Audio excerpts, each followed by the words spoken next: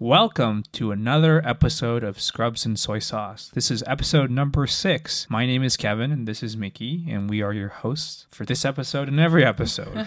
Thank you for that. This is a special episode. Today, Miki is going to tell us about her life and all the important lessons she has learned throughout this process. This will be kind of like the episode that I did. Episode 2 was completely about Kevin and his life story, so we thought it would only be fair and fun to also do an episode about me. Let's start from the year that you were born. I was born in December of 96 in Japan, a cold winter. I was I don't think a preemie, but I was definitely early. Like 36 weeks? I don't know. I should ask my mom really. But I did come out with forceps, which are now illegal. You're not supposed to use forceps anymore. The suction or the forceps? No, the forceps. Now you're supposed to use the suction, but back in the day it was forceps. Do you have divots in your head from that? No, she's perfect. In early childhood, the thing about Japan is that you have to be very prim and proper, and you get praise for being like everybody else. Whereas in America, you kind of get praise for standing out and being unique. In Japan, you want to be like everybody else, and if you're not, you often get bullied. And even in my early preschool age classes, I was never one to like sit still. I always asked why. I was like, why do we have to do this? Why do we need to be,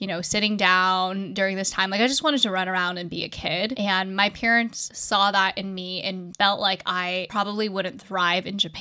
And that's why they brought me to America. So at 3 years old, mom, dad, and I, first generation immigrants, moved to America. The only English I knew at the time was my name is Hello Kitty because I loved Hello Kitty. And I remember coming to America with a dictionary and like our Japanese suitcases. 3 years old, you had a dictionary? Well, at least that's what my mom said. Like that's a story she told me. Do you remember anything? Like you took a plane, I'm guessing? Yes, but I don't have those memories. I do have some memories of Japan, not from when I was 3, but when we went back, because we still went back and forth for a couple of years. But coming to America, and moved here when I was 3. My dad, he worked for a Taiwanese company that had Japanese offices, so he worked in Japan, but they also had American offices, so he was able to transfer his job here, basically. That's pretty cool. And work visas, for anybody who has never dealt with them, are a huge headache, and it's very difficult to fight for them. And we were luckily able to secure that and be able to stay here in the US. My parents are Taiwanese by blood, so they had already gone to Japan to study, and that was already kind of like the home they established for themselves. So this was the second time they were starting over. And my dad was actually an English major in undergrad, so he spoke fluent English. But my mom, everybody learns English like a little bit here and there, but my mom was never and still isn't very fluent in English. And so that's why growing up here, my parents had a fun system where they wanted me to keep up with my culture and my languages. So Monday, Wednesday, Fridays, we spoke Mandarin at home. And then Tuesday, Thursday, Saturdays, we spoke Japanese. And on Sundays, I got to choose. English was strictly for school and school only. Not that English is an easy language, but relative to Mandarin and Japanese, it was definitely easier and also much easier for me to just pick up at school with my classmates. At the time, I really did not like that system, but as I grew older, I really came to appreciate being able to retain kind of those skills. Your language skills is much better than mine. I guess mine are just really bad, but I think it was something my mom really emphasized and felt like she could pass on to me, and it was like her gift to me. And to this day, I really pride myself in being a fluent Mandarin speaker, and I can read, I can write. More rusty now. It's been a while. Yeah. I mean, it's been a long time since I've had to do any of that. It's a lot of typing nowadays, but I really pride myself in being able to do that still. And I hope that one day, if I have kids, like I can pass that on to them too. But I grew up in the Bay Area. This is in California, and I grew up in a city called Cupertino. If you've never heard of Cupertino, if you own an iPhone, it's your default weather app location. And the city is, I think, 80% Asian. It's 70 or 80% Asian. And so I grew up around a lot of people who looked like me, who thought like me, and I never, ever, ever felt like a minority. I was the majority, which was very interesting because almost anywhere else in the US, you would not be able to have an experience like this. And in school, in contrast to Kevin, I wouldn't say I was academically weak. Like I was academically okay. I was never gifted. I was never in the accelerated classes. I was a pretty normal kid, but I turned in all my homework assignments on time and I was fast. I was very efficient. Things that people took like hours to finish, I get done in 5-10 minutes. I was just very fast there. Did you have any like major hobbies, or did you do anything outside of school that was important to you? I did a lot of extracurriculars when I was little before I kind of honed in on what I liked. So I did ballet, I did gymnastics, I did soccer. Did you choose those activities or did your parents choose them for you? I chose them, but my parents were obviously the ones to take me to the lessons and stuff. The first thing I quit was ballet because I have very little patience, and again, I'm very fast paced, and that doesn't really vibe very well with ballet. So I did much better in gymnastics. And in addition to that, every Friday night I went to Chinese school. This was 2 hours. Saturdays was Japanese school. Oh my God. Japanese school is such a beast. So it's called Hoshuko. And American school, you really don't get that much homework. You know, you can finish it in like, I don't know, under 30 minutes for sure. Japanese school, this was insane. Over summer break, you would have homework. I remember over the summers, I would have to write 10 essays, and then alongside the essays, you'd have to draw pictures, and I'd always procrastinate until the last minute to do my summer homework. So my dad would be like drawing the pictures while I'm writing the essays, or vice versa. Everything in Japanese school was like a competition. It was all these Japanese kids with these Japanese moms who are making these insane bentos, like Totoro, Pikachu, anything you can think of. And it was just a really stress-inducing experience. This is only once a week though? No, this is only once a week. The textbooks were stacked this high. There were so many textbooks and so many things you had to buy. But I actually asked my mom if I could quit around second grade because it was truly very stressful and I didn't really enjoy it. So that's why she let me quit. And not gonna lie, my Japanese has not gotten better since that point. So Japanese is pretty good. It comes back to me if I'm around people who speak Japanese, but if I don't speak it often enough, it's definitely rusty. Anyway, so that's elementary school. I stayed in Cupertino for my entire life, and the reason people like to be in Cupertino is because the school districts are insanely good. It's one of the best in the US, and these are public schools. You don't have to pay private school tuition, but you do have to pay the house mortgage, which is probably more expensive. Middle school, nothing really special about middle school. Did you like middle school? I think I peaked in middle school. I often tell people like, yeah, I think 7th grade was like the peak of my coolness because that was when I started to do a lot of modeling and acting because in the Bay Area, it's not runway. Like New York is runway, high fashion, and LA has a lot of commercial, and SF has a lot of tech jobs. So I was getting hired for a lot of commercial modeling, commercial acting. So I did commercials for companies like Skype, YouTube. I did an Apple ad. I was on the Apple website. Who brought up doing that? Did your mom find these opportunities or did you personally in middle school do I think my mom certainly helped me find these opportunities because I wouldn't even have known that they existed, but she would have never made me do them if I didn't express interest in them. I felt like I had a little bit of talent like related to it, you know? I actually started on the radio side. So I attended this class basically where they train you to be, they call it a little radio host. It's called 小小主持人. Do you have any tips for talking to the radio? Like, you're much smoother than I am. I think they just trained you how to like story tell and how to be interesting, how not to say filler words. It was really basic stuff. That was a little passive aggressive there. How not to say filler words or No, that's truly what I learned. But because I did the radio show, I got connected with some other people who were modeling and acting, and that's how we came introduced to that idea. And I surprisingly booked a lot of jobs because there are a lot of people who audition after audition and you get nothing. I mean, when you go to these auditions, so I lived in Cupertino, which was 50 minutes away from San Francisco. So you drive all the way to SF for an audition. The audition lasts literally maybe a minute or 2 minutes. They just need to like see your face and how you walk. You stand there and then you state your name, your age, you do a profile, you know, so you show each side of your face. And then sometimes they ask you some interview questions. Sometimes they ask you literally the most random things, but they just want to see how you react, how you move your body. Sometimes if it's for a specific company or they're doing a specific product, they'll bring something in to kind of mimic that and see how you would be. And a lot of the times you have no idea what the heck you're auditioning for because you're signing NDAs and they're not even like the Apple one. I had no idea it was Apple until I showed up the day of, but they do tell you how much you get paid. How much do you get paid? Was it like a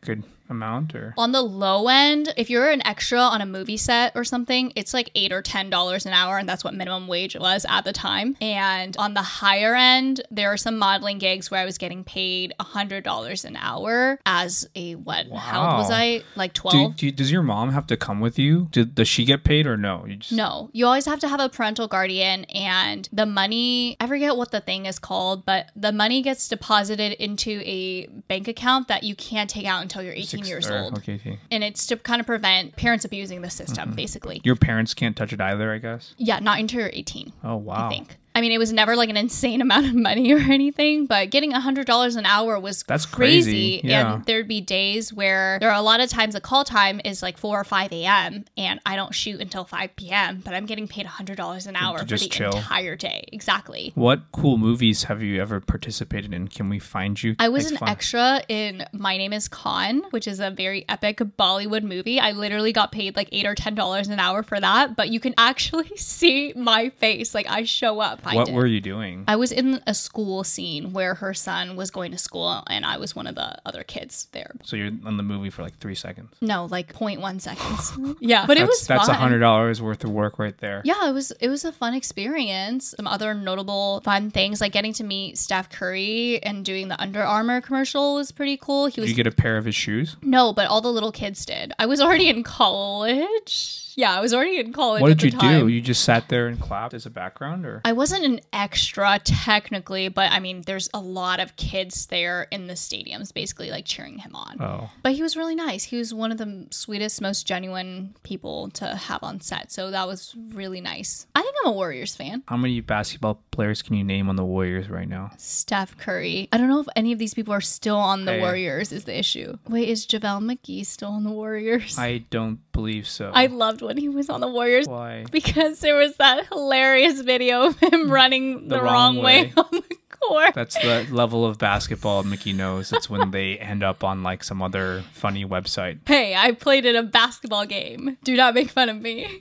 Thanks, Phil, for letting me in on the basketball game. You got 4 points and like 4 steals. I did. Thank you so much for my stats. Okay, anyways, yes. So I did a lot of modeling and acting.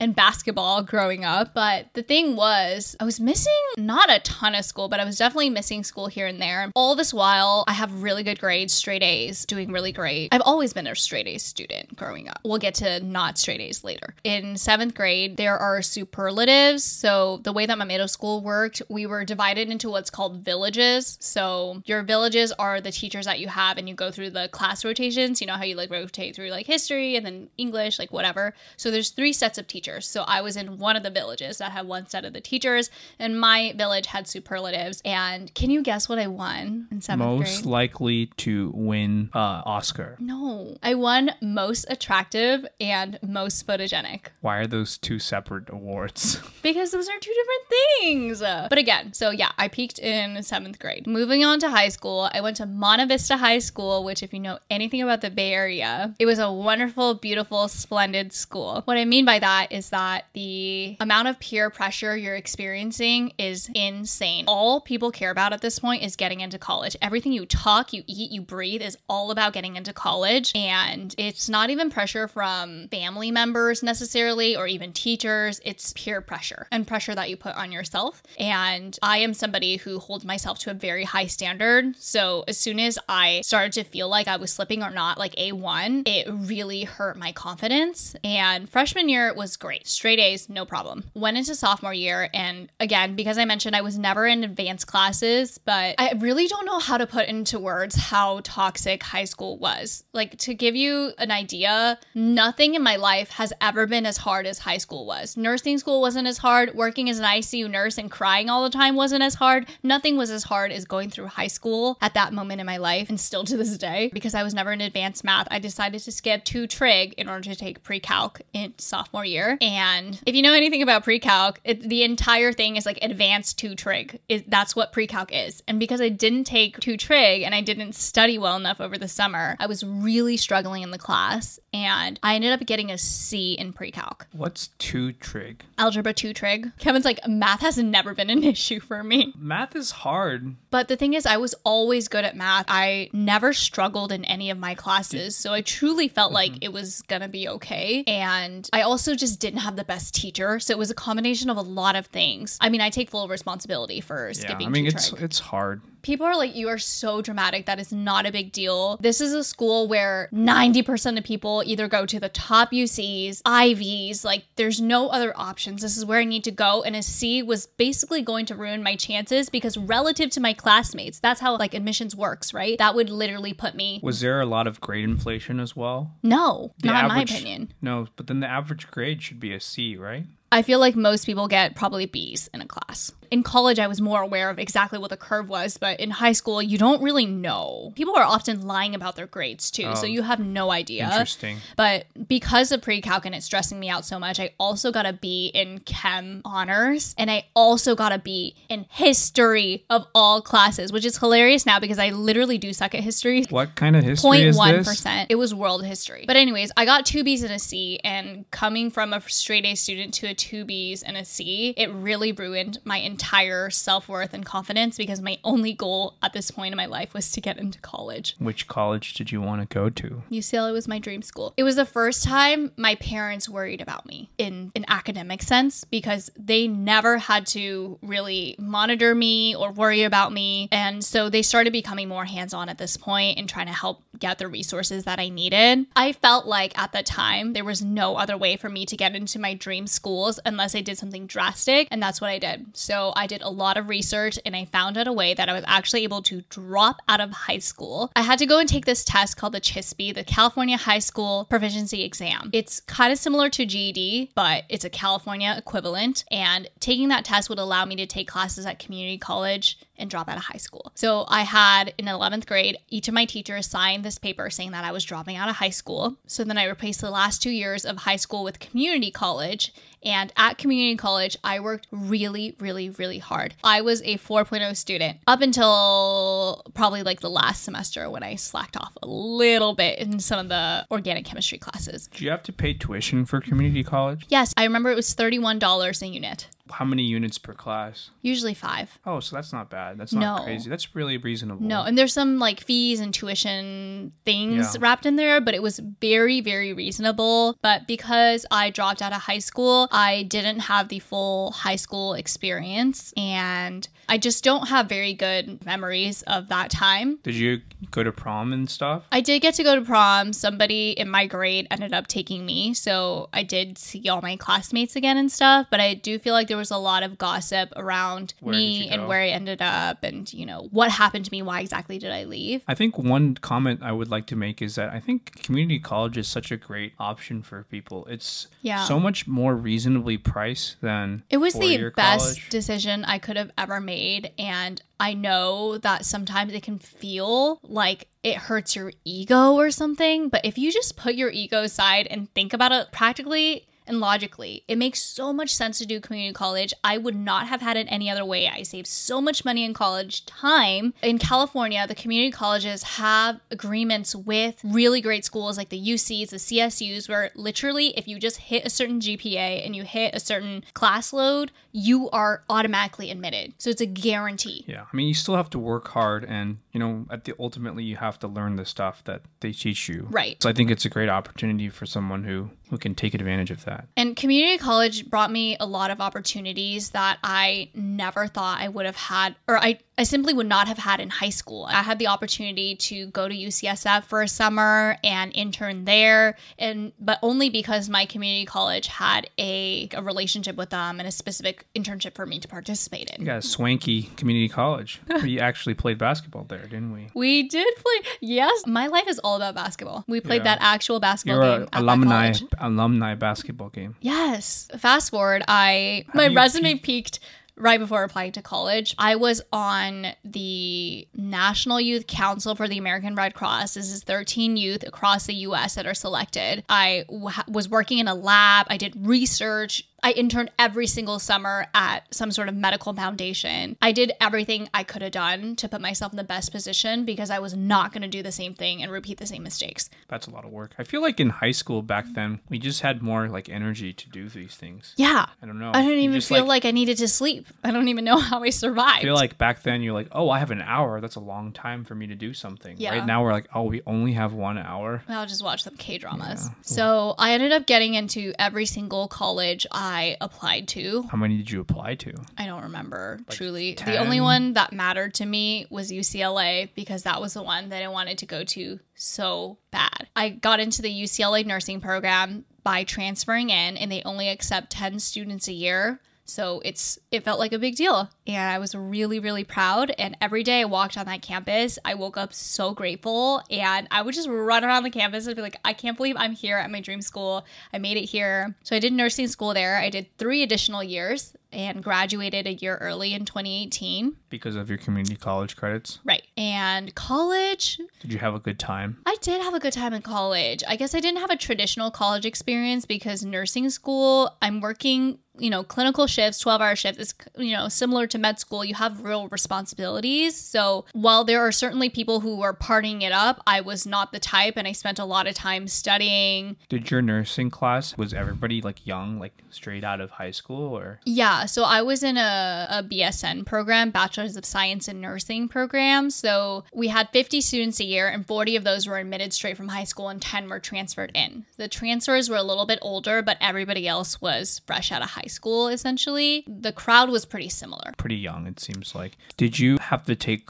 classes outside of the School of Nursing? Yes, because I was very ambitious at the time, and I was also pre-med, or at least considering the option. And so nursing prereqs actually do not line up completely with pre-med. I finished most of my pre-med prereqs at community college, but there were things like physics and OChem that I hadn't finished yet. So I took those while at UCLA. In a classroom, I'm the person who sits in the back, is on my laptop, not making any noise, not raising my hand. I'm not the type to draw any sort of attention to myself. And in between classes, when everybody else was just chilling, I would have to run to go to these pre-med classes that were all the way across campus because the School of Nursing is detached from the main campus. My daily mileage average was 10 miles a day when I was at UCLA. Let me ask you a question. While you were in community college, where did you see your life going? I thought I was going to finish nursing school, and my motivation for being a nurse before being a doctor was that I really wanted to bridge the two professions together. I think I wanted to work on, if I was a nurse first and I could see exactly how those orders were going to be carried out, then as a physician, I would have the power to be the change. It's a little naive, but that's where I thought I was going with it. When you're that young, being a naive is totally fine. I thought I would understand multiple levels of the healthcare system, and it would certainly help me be a better provider. I wasn't completely sure if I was going to work as a nurse for a couple years and then go to med school or apply straight. Obviously, there was a lot of factors involved in that. Mm-hmm. So I didn't have a totally clear vision, but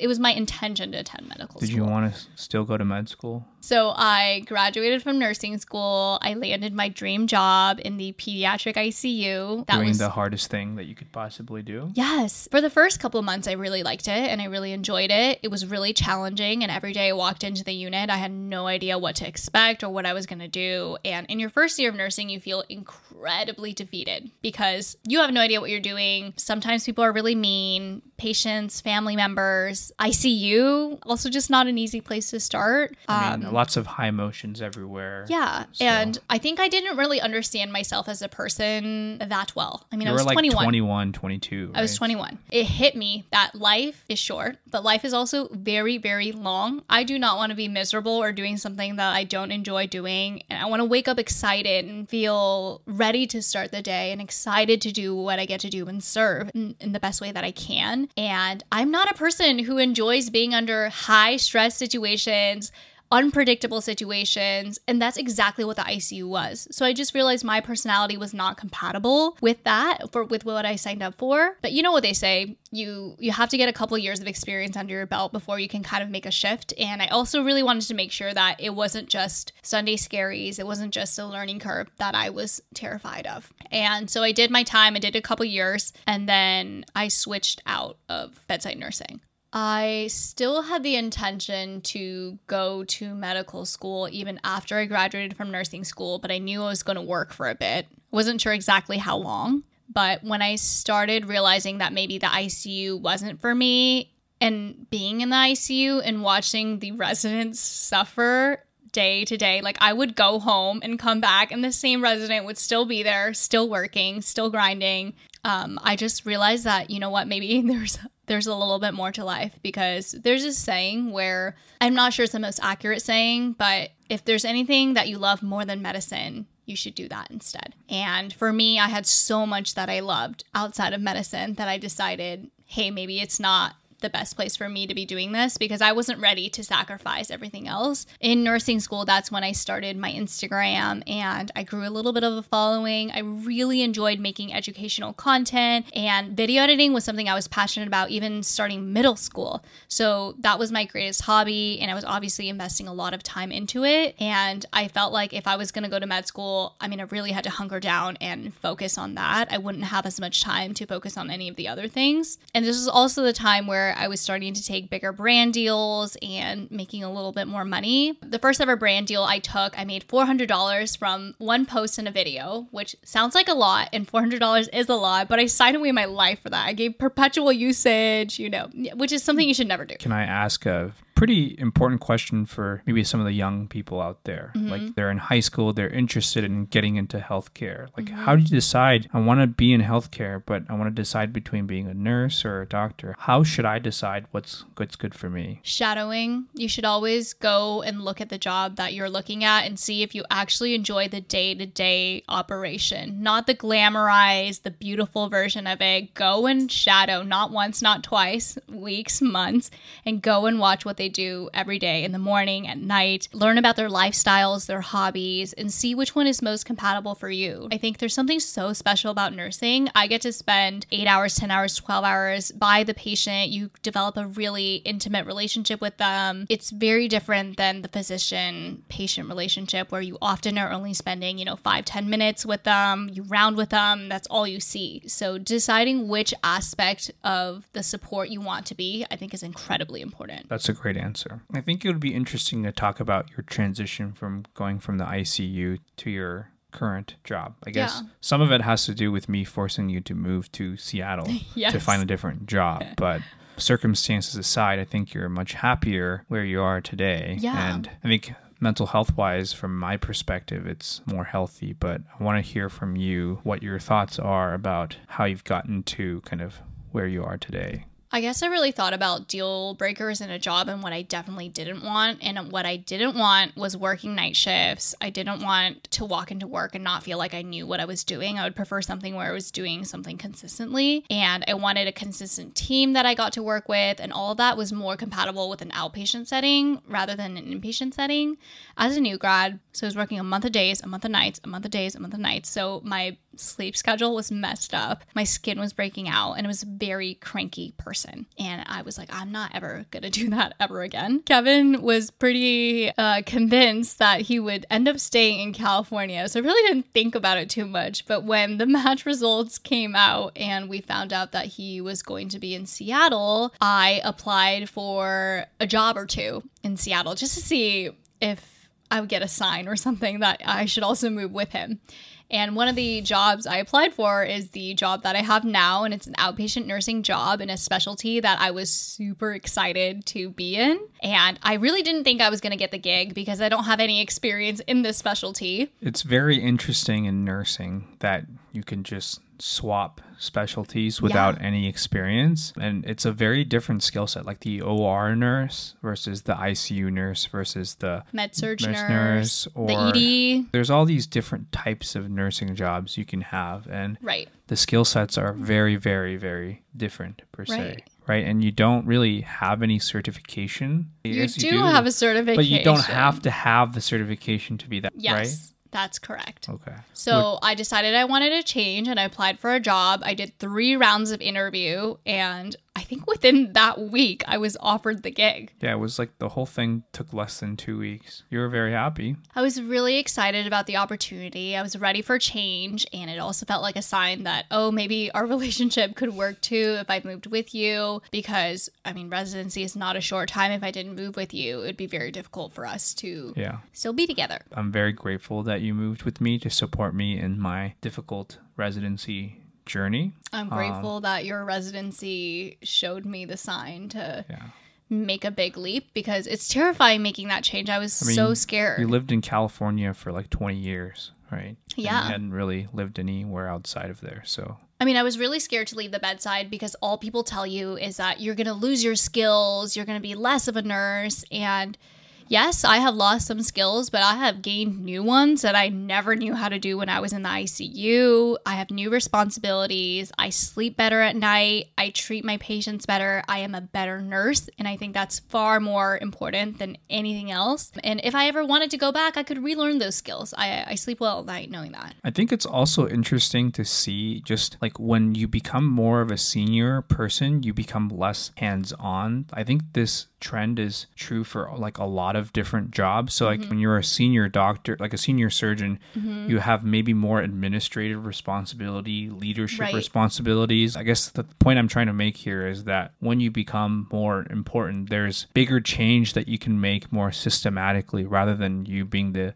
soldier on the field, like doing the individual tasks. Yeah, inevitably. I understand your sentiment that losing some things may not necessarily be a bad thing. So I'm much happier and I'm very open about sharing that journey because I think not a lot of people talk about it. The idea of a nurse, you know, when you see it in movies and in TV shows, it's this idea of this bedside nurse working in a hospital, but nursing is so much more than that. There's public health nursing. You could work from home. You can work as a school nurse. The opportunities are endless, and finding something that is the right fit for you is so important, especially in a time where healthcare is so incredibly short-staffed. The days are incredibly long. It is not easy to work the jobs that we work. I would hope that at the very least you enjoy it. Yeah, and we're going through more transitions. As you know, we're doing podcasts, we're involved in social media, and so our role and like I guess our input into society as per se, like our jobs is ever changing, right? We have all these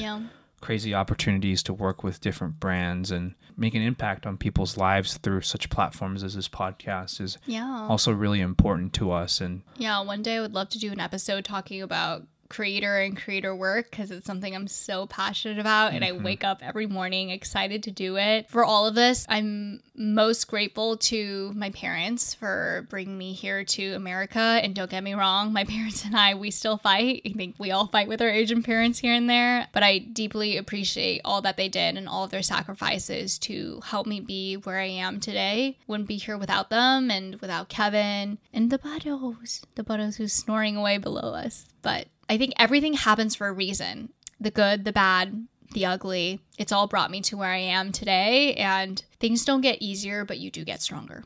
I think you have to work hard, but you have to work smart. Just because you work hard by grinding away in the ICU every day, it's not going to justify your unhappiness. I used to define success as how much money you made or how successful you are, how many things you have on your resume, and I've redefined that now as happiness. Am I happy? Am I content? Because if you are just basing yourself off achievements, it'll never be enough. Somebody will be always doing better than you, making more money than you. The grass is always greener on the other side. So finding what makes you happy and what makes you content, even if that's not what is textbook or what other people find joy in, do what's best for you. I want to end by saying that, it's been a long journey for us to get to where we are today, and we're very grateful. And without all of you guys, I truly mean this from the bottom of my heart, I could not have the life that I have today. And there's not a single day that I don't wake up grateful. And in real life, we have very few friends. We're both pretty introverted. We stay home a lot. So having internet friends and people that we feel so close to has felt very special to me. Well, perfect. And that's a wrap on this episode. We will see you guys next week.